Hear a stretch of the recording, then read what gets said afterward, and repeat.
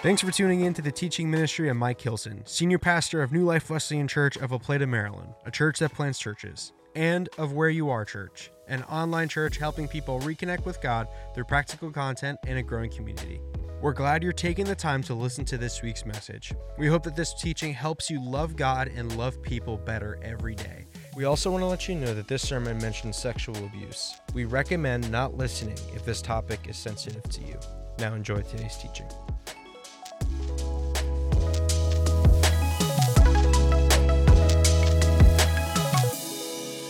Today we want to look at a failed father, and you might be surprised where we end up going with this, but we want to look at a failed father, someone that just did not do the job right at all.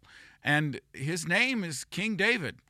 King David, who was an excellent king, a tremendous warrior, a man after God's own heart, the Bible says, was really, I just got to go there. He was a lousy dad. He was terrible at it. David has 8 named wives in the Bible and likely has many, many more wives than that. And so, we tend to know of a couple of his wives here and there. But the truth is that David did not parent his children well. I guess he was so overtaken with trying to rule the kingdom and establish the nation and overcome all the foes that he just failed to take care of his own family. And when you fail to take care of your own family, the problems that will cause are just immense. So today what we want to look at is how to fight when you caused the problem. How to fight when you're the one that messed everything up. And we're going to look at King David in this case, and honestly, we're going to see him for what he is, a negative example. So we're going to say you need to do the opposite of this. You need to not follow David's pattern in this. You need to do something else. In order to do this, we're going to be in 2 Samuel, and we're going to be in chapter 13. 2 Samuel chapter 13, we find that David's children all do kind of hang out together. And there's the normal sibling rivalries, there's all this, but they're all half-brother, and a bunch of them are half-brother and sister, right? They got the same daddy, but they got different mamas. And so David's children all seem to be hanging out close to each other. The Bible shows us in chapter 18, in chapter 13 here, that a son named Amnon falls in love with a daughter named Tamar. Now, different moms, but same dad. So it's really kind of messed up. But again, ancient world, there's a different way of looking at things like this at any rate. He falls in love with Tamar, but he can't have her because she's his sister. Well, look, Amnon goes through all of these lies and sets up this deception to finally get to the point that he's got Tamar in a room by himself, just the two of them in a room. And there's no easy way to say this. Amnon rapes his sister Tamar. And so the Bible says, interestingly enough, that as soon as he's through raping her, he hates her. He goes from loving her to hating her. How can something like that happen? Well, this is not the sermon, but let me take a minute. He was not pursuing her because he actually loved her. He loved what she felt like she could do for him. And when that was over, he was done with her. So now she's not something he desires. She's now a threat that he fears. And so his viewpoint of her shifts entirely. Before he was something she desired, he thought, I want this. So he pursued and he thought, I love her. Now that's not the case, and it's over with. It's been done. He's raped her, and now she's a threat because she represents something he did wrong that he doesn't want everybody to know about. So now she's a threat. He now hates her.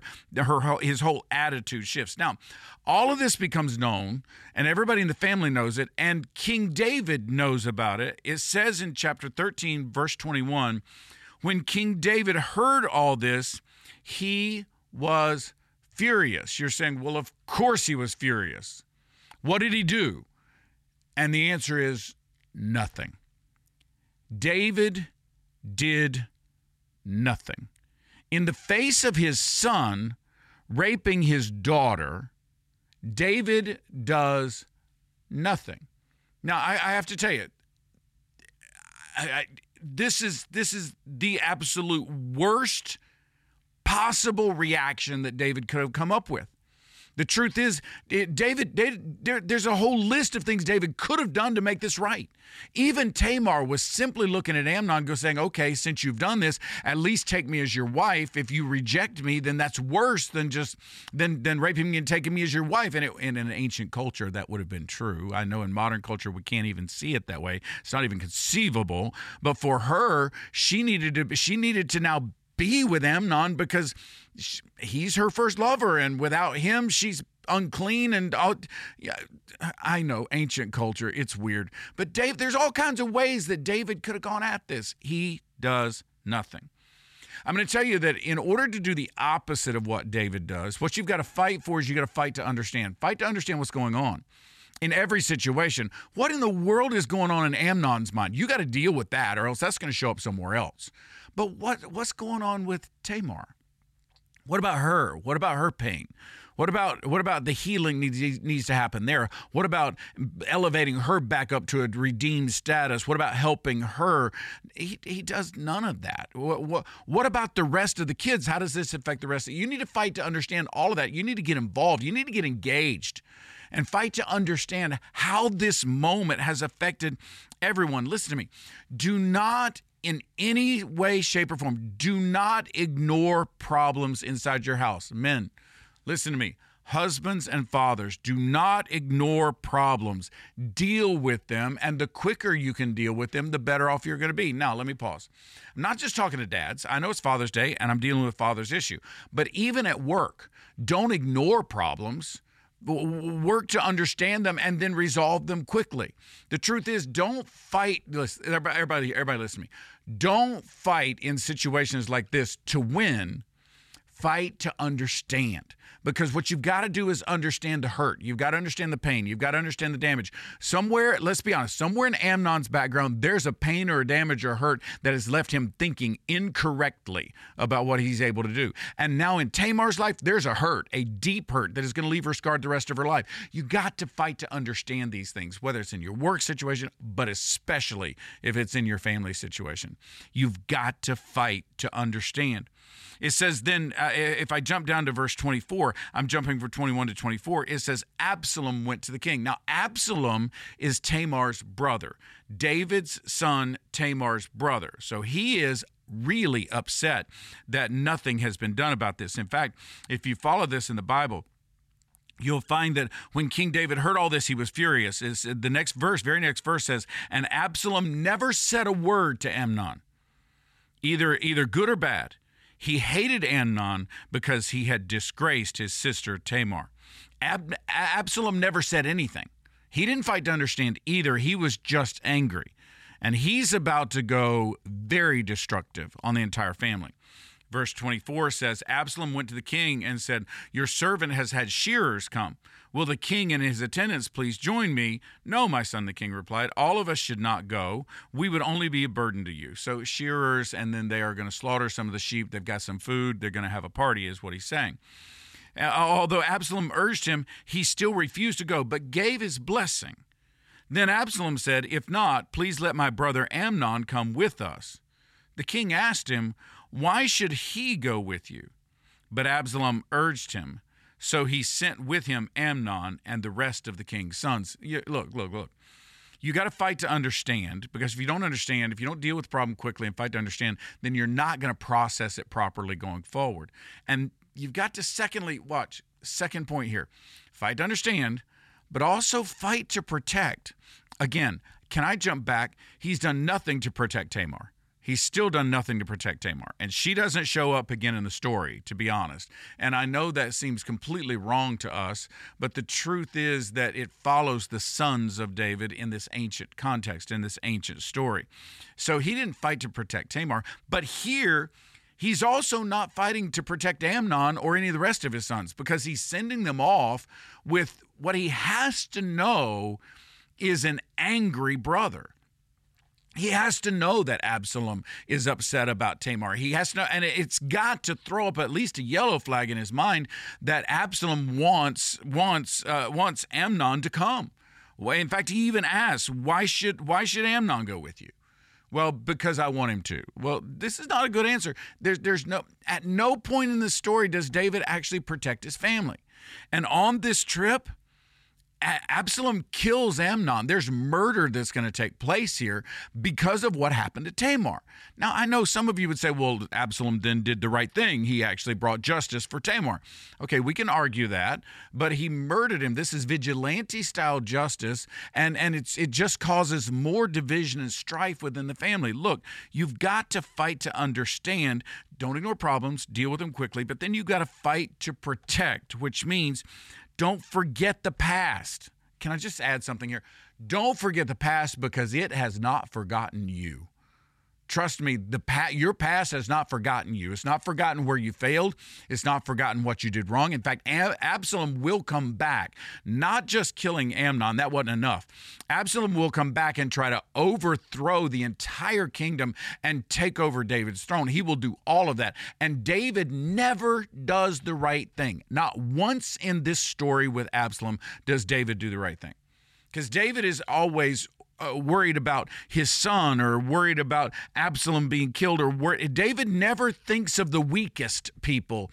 He seems to need the acceptance of Absalom. He seems to need Absalom around. He seems to need to hold on to and protect this broken and violent person that Absalom has become. And he seems to do the same thing with Amnon, and that's why he didn't do anything about Tamar. And that's why Absalom's mad, because he didn't do anything about Amnon. Now, Absalom is going to do worse than Amnon did, because he's going to rape all of his father's wives, and he's going to he's going to run David out of the city and then cause a war where people die. All of that's going to happen because David did not do the right thing. So look, fight to understand, don't ignore problems, deal with them quickly. Fight to protect, don't forget the past because it has not forgotten you. And then after Absalom fled and went to Geshur, and I'm still in chapter 13, verse 38. He fled because he killed Amnon. He goes to his grandfather, his mother's dad. He goes to Geshur and he stayed there for 3 years. King David longed to go to Absalom, for he was consoled concerning Amnon's death. He had settled down about Amnon's death. Now he longed to make the relationship right with Absalom, but listen to me, he never did. He won't go see Absalom. He insults him by refusing to meet with him. Over and over and over again, David makes the wrong choice. You got to fight to understand, or you'll always make the wrong choices. Deal with things. Don't ignore problems, deal with them quickly. You got to fight to protect, because it's not about you. It's about the weakest people around you. Don't forget the past. It hasn't forgotten you. But then you got to fight to restore. And David does not do that here. Don't let grudges linger. Do the work of reconciliation inside your family, inside your place of business, inside your place of work, inside your community. Do the work of reconciliation, because the more you let grudges linger, the longer and the more difficult and the bloodier the resolution is going to be. Because David did not deal with Amnon properly in the beginning of the story, Absalom kills Amnon. Because David did not deal with Absalom properly in the next step in the story, Absalom becomes angry and overthrows David and runs him out of Jerusalem. Because David refuses to deal with Absalom even after he defiles the entire city of Jerusalem and tries to overtake the throne, then David's general has to kill his son Absalom in order to restore the kingdom back to where it should be. All kinds of pain and death and bloodshed came about because David wouldn't act properly. Listen to me. We've got to fight for things that really matter to us. It means we've got to fight to understand what's going on. We've got to fight to protect the weakest around us, among us, inside of our families. Those who need protection, we must fight to protect them. And we must fight to restore everything that is broken when bad things do happen. Sometimes these things happen and we don't have control over them. But if we will get in there and start fighting to make it right, we can see God bring healing instead of anger, just bringing bloodshed and death. I'm here to tell you, especially the dads today, get in there and fight for your family. Fight to understand them. Fight to protect them. And when they need it, fight to restore them. Pray with me. Father God, I just pray right now. I pray for dads, specifically today. And I pray, Lord, that you would bring insight and wisdom and strength into every father's mind, every father's life. Lord, some dad out there is thinking about taking off. Lord, I pray that you would give him the courage and the strength to man up and stay. And Lord, somebody's already made a mess. Lord, I pray again that you would give them the ability to fight to understand who's been hurt and how. Fight to understand how to bring healing. I pray that you would give us the courage, the desire to fight to protect. Protect those who can't protect themselves. Take care of those that need it. And Lord, in the end, I pray that you would give us the insight we need so that we can fight to restore everything that's been broken by sin, everything that's been broken by us.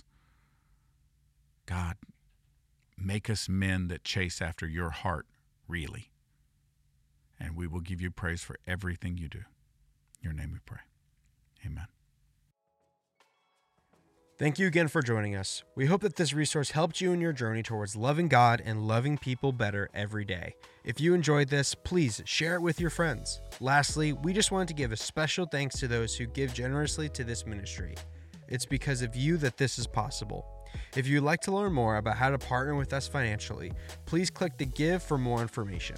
We appreciate anything you can do to help. Thanks for being a member of our online family. We love serving Jesus with you.